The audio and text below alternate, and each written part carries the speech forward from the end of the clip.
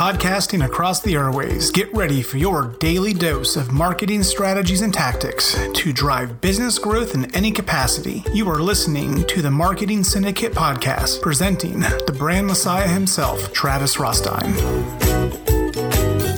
Episode 4. Get ready.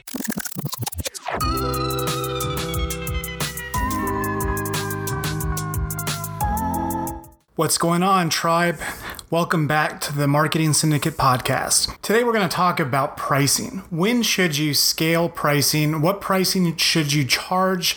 What should your pricing be for your products and services? That's the main question. Unless you've been living under a rock, you've probably been told to raise your pricing at least once. And you're honest with yourself probably too many times, more than you can count. I know how it was for me. But you know what? I also remember the first time I raised the price of one of our packages to $10,000 per month. I knew the investment was fair and we had the data to show it, and it was worthwhile investment for clients, but for some reason, selling it was so damn difficult. There was something inside me that was sabotaging the sale, or at least it felt that way. After speaking with a mentor, I realized that I myself had never spent $10,000 for help. So why could I ask someone else to do it? Yet I was expecting someone else to spend that much money on me. At first it sounded silly to me. How could that be the reason I'm struggling to sell this thing? Long story short, I adjusted my price back to what I had personally been comfortable with.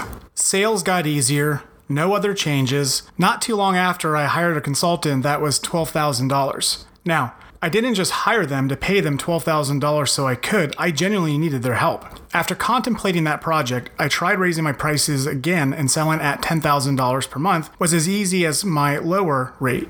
The only difference, I had invested that amount of money in myself. So, if you're feeling resistance either from a client or even internally like I was, ask yourself this.